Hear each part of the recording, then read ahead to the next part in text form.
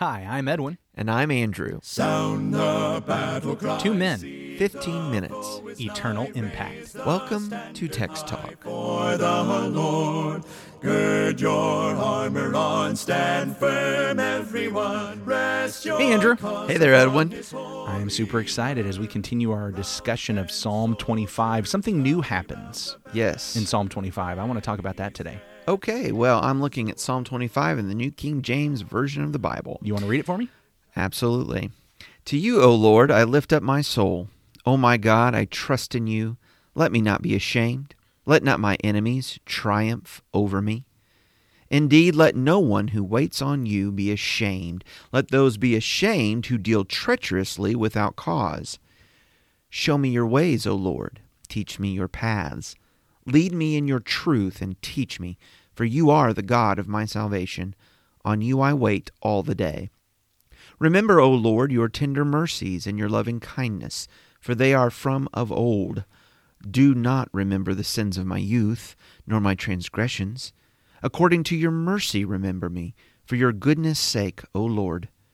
Good and upright is the Lord, therefore he teaches sinners in the way. The humble he guides in justice, and the humble he teaches his way. All the paths of the Lord are mercy and truth to such as keep his covenant and his testimonies. For your name's sake, O Lord, pardon my iniquity, for it is great. Who is the man that fears the Lord? Him shall he teach in the way he chooses. He himself shall dwell in prosperity, and his descendants shall inherit the earth. The secret of the Lord is with those who fear him, and he will show them his covenant.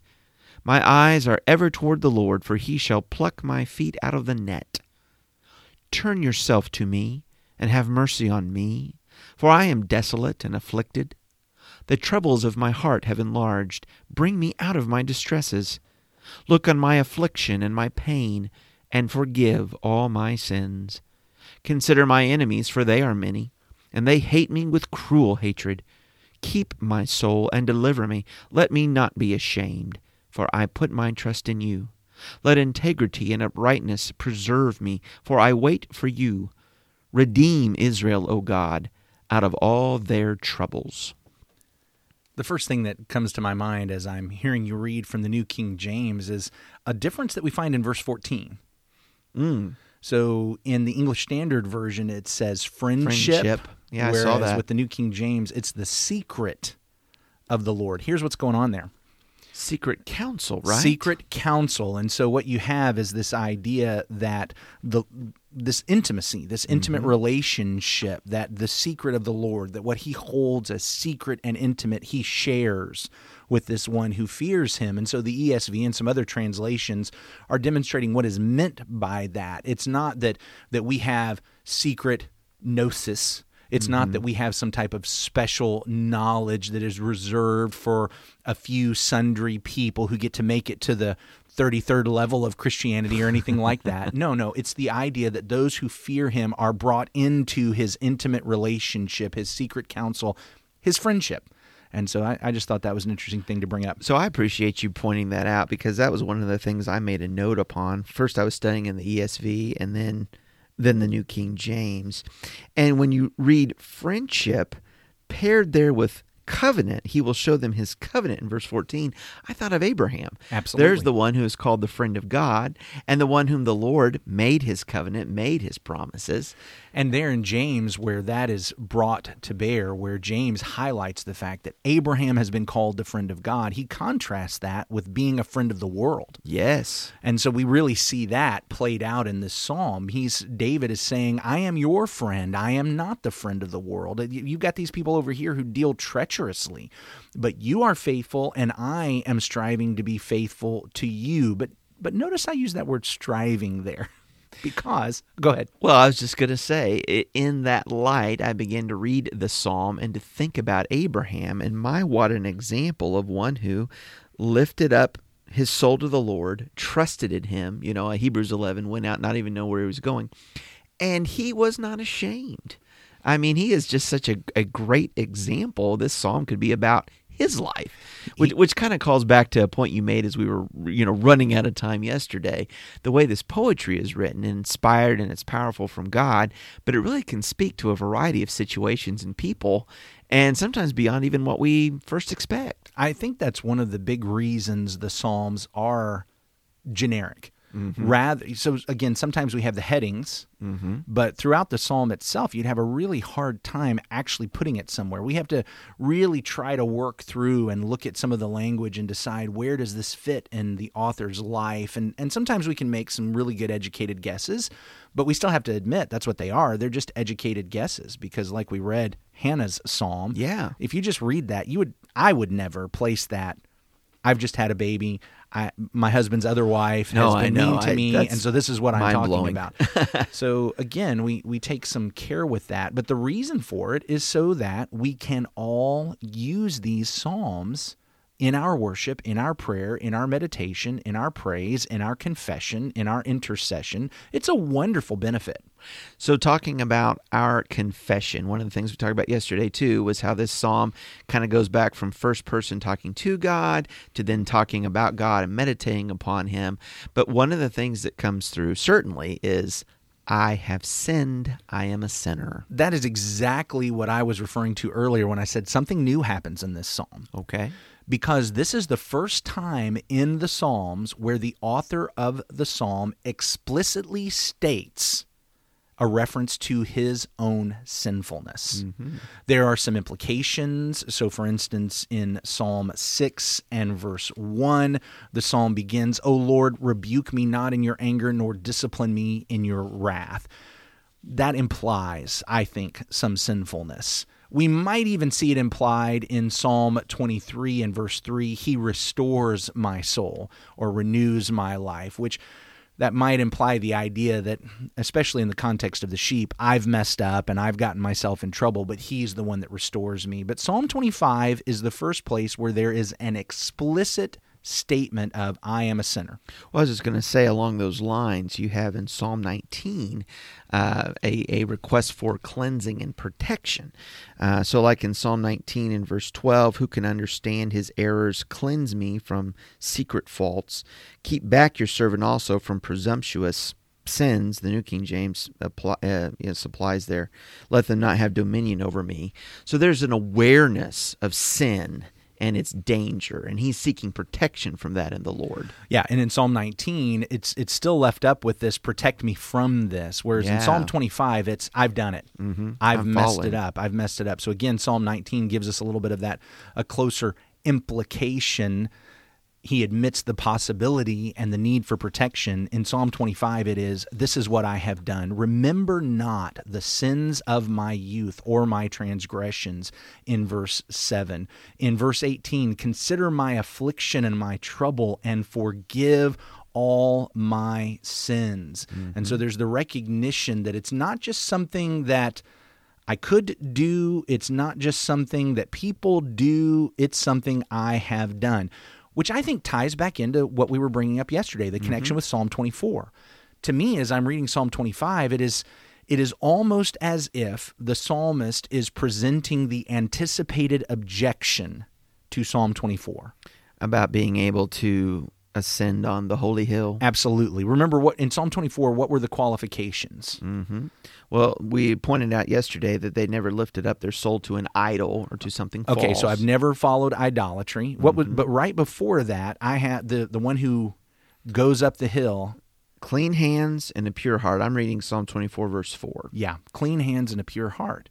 And so I've just read that if I'm going to ascend to the holy hill, I have to have clean hands and a pure heart, but I know something about myself. You know you don't. I'm a sinner. And so we've got this psalm that says, Lord, I lift up my soul to you. I trust in you. I fear you. I don't lift my soul up to false things, but I'm a little concerned right now because I know as much as I want my hands to be clean and my heart to be pure, I've blown it. My hands have been befouled. My heart has been defiled. What do I do now? And sin is not something that we like to acknowledge in ourselves. Sin is not something that we like to contemplate and think along too much, because we start to feel guilty. We start to feel haunted by it. And certainly as we meditate upon our situation with our sinfulness and our failures in comparisons to God's holiness, we realize we have no place on His hill. And so it's very humbling. It is very. I'm so glad you said humbling, because I think that's important. Notice what it says in verses 8 through 10. Good and upright is the Lord, therefore He instructs sinners in the way. So He's willing to teach sinners. He leads the humble in what is right and teaches the humble His way. All the paths of the Lord are steadfast love and faithfulness for those who keep His covenant and His testimonies. And so you brought up the idea of how humbling it is to remember my sinfulness. And here the psalmist himself says, I'm a sinner, but I serve a good and upright Lord who actually teaches sinners the way. If they're humble. If they're humble.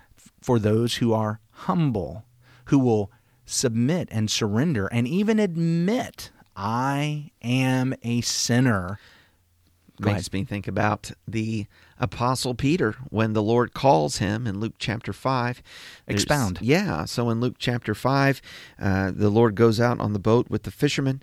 In Luke 5 and verse 4, He says, launch out into the deep and let down your nets for a catch. But Simon answered and said to him, Master, we have toiled all night and caught nothing.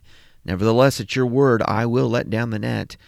And when he had done this, they caught a great number of fish, and their net was breaking. So they signaled to their partners in the other boat to come and to help them, and they came and filled both the boats, so that they began to sink. When Simon Peter saw it, he fell down at Jesus' knees, saying, Depart from me, for I am a sinful man, O Lord. Here he is, amazed at the power of Christ, and in this simple act of faith to obey the Lord, there's this catch of fish, and now he realizes, I'm a sinful man. I can have nothing to do with you. You are too great and you are too holy. And the Lord tells him, do not be afraid. From now on you will catch men. And I guess what I see here is that the sinner, the humble sinner, is the man that the Lord can do something with, the man that the Lord can use. And in truth, He has to use a sinful man. There's no other man for Him to use. Other than Jesus. You're absolutely right. That's exactly right. And so here's the amazing thing. I don't know the way up the holy hill because my hands have been defiled. My heart has been corrupted. But when I humble myself before the Lord, He is willing to teach me the way. Yes. The path. And I get that here you and I, Andrew, have been raised on 2,000 years of the love of Jesus Christ. And so for us to hear about the mercy of God is not shocking. It is the norm. Yeah. And so for us to read in Psalm 25 about the mercy of God, it doesn't surprise, because we expect the Lord to be merciful, to be loving, to be forgiving. But if we were to walk through the Psalms up to this point without Jesus Christ in our background, I mean, it's actually pretty bleak for someone like me. I would almost expect God to be exacting and demanding and unsparing.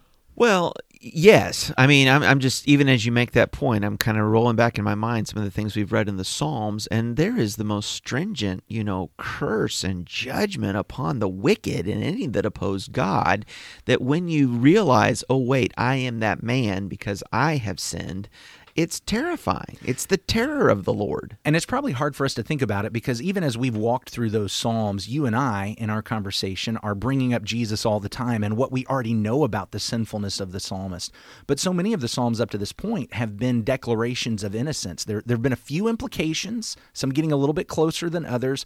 But for the most part, it's, hey, I'm innocent. I'm innocent. I'm righteous. Yeah, it draws the line between God's man who doesn't see himself as the wicked. And so now we've had two Psalms that have talked about how do we get up the hill, and both of them pretty much say, hey, you serve the Lord correctly, you treat others correctly, and you'll be up on top of that holy hill. Psalm 25 finally gets us to where we all know we are, where we know the psalmist has been the whole time. Okay, but wait a minute. I'm a sinner. And here's the great news. I've been sinning from my youth. My Verse God 7. is a merciful God. Praise God. And it's just a wonderful thing. It is a wonderful thing. Our God is merciful. He is loving. He is faithful. He is true. And because of that, when Peter says to Jesus, "Depart from me, I'm a sinful man," Jesus says, no, I'm going to make you a fisher of men. You're going to be my instrument. I'm going to show you the way. It's a wonderful, wonderful thing. We're so glad that you've been listening in on our conversations. We hope that this is benefiting you. We'd love to hear what you're learning from the Psalms or whatever you're reading. You can email us at texttalk@christiansmeethere.org. Let's wrap up with a prayer. Holy God, we are sinners. Be merciful to us. You are the merciful and gracious God, abounding in steadfast love and faithfulness, forgiving iniquity, transgression, and sin. And we praise you. Through your Son, Jesus, whose death provides that forgiveness, we pray. Amen. Amen. Thanks for talking about the text with us today. I'm Edwin Crozier, and I'd like to invite you to join the Christians who meet on Livingston Avenue in Lutz, Florida this Sunday for our Bible classes and worship. You can find out more at christiansmeethere.org. Check out our daily written devotional that goes along with today's episode. You can find a link for it in our show notes. Michael Eldridge sang all 4 parts of our theme song. You can get more from him at acapeldridge.com. Please remember to subscribe, rate, and review Text Talk in your favorite podcast app so others can find it and learn about it more easily. Have a fantastic day. Steady, pass the word along. Onward, forward, shout aloud, Hosanna. Christ is captain of the mighty throne.